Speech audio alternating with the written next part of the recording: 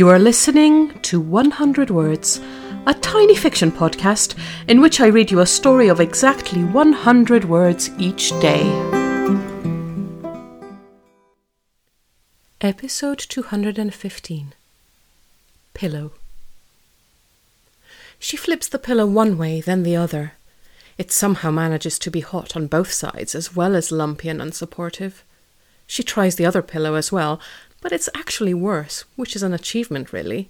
She is completely exhausted, her body and mind desperate for sleep.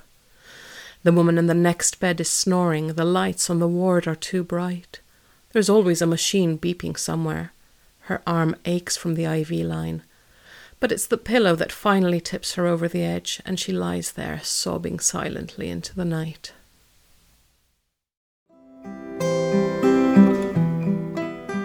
Thank you for listening to 100 Words. This podcast is written and produced by Marilisa Valtazanu. If you enjoyed today's story, why not share it with a friend? Don't forget to tune in tomorrow for another 100 Words. Goodbye.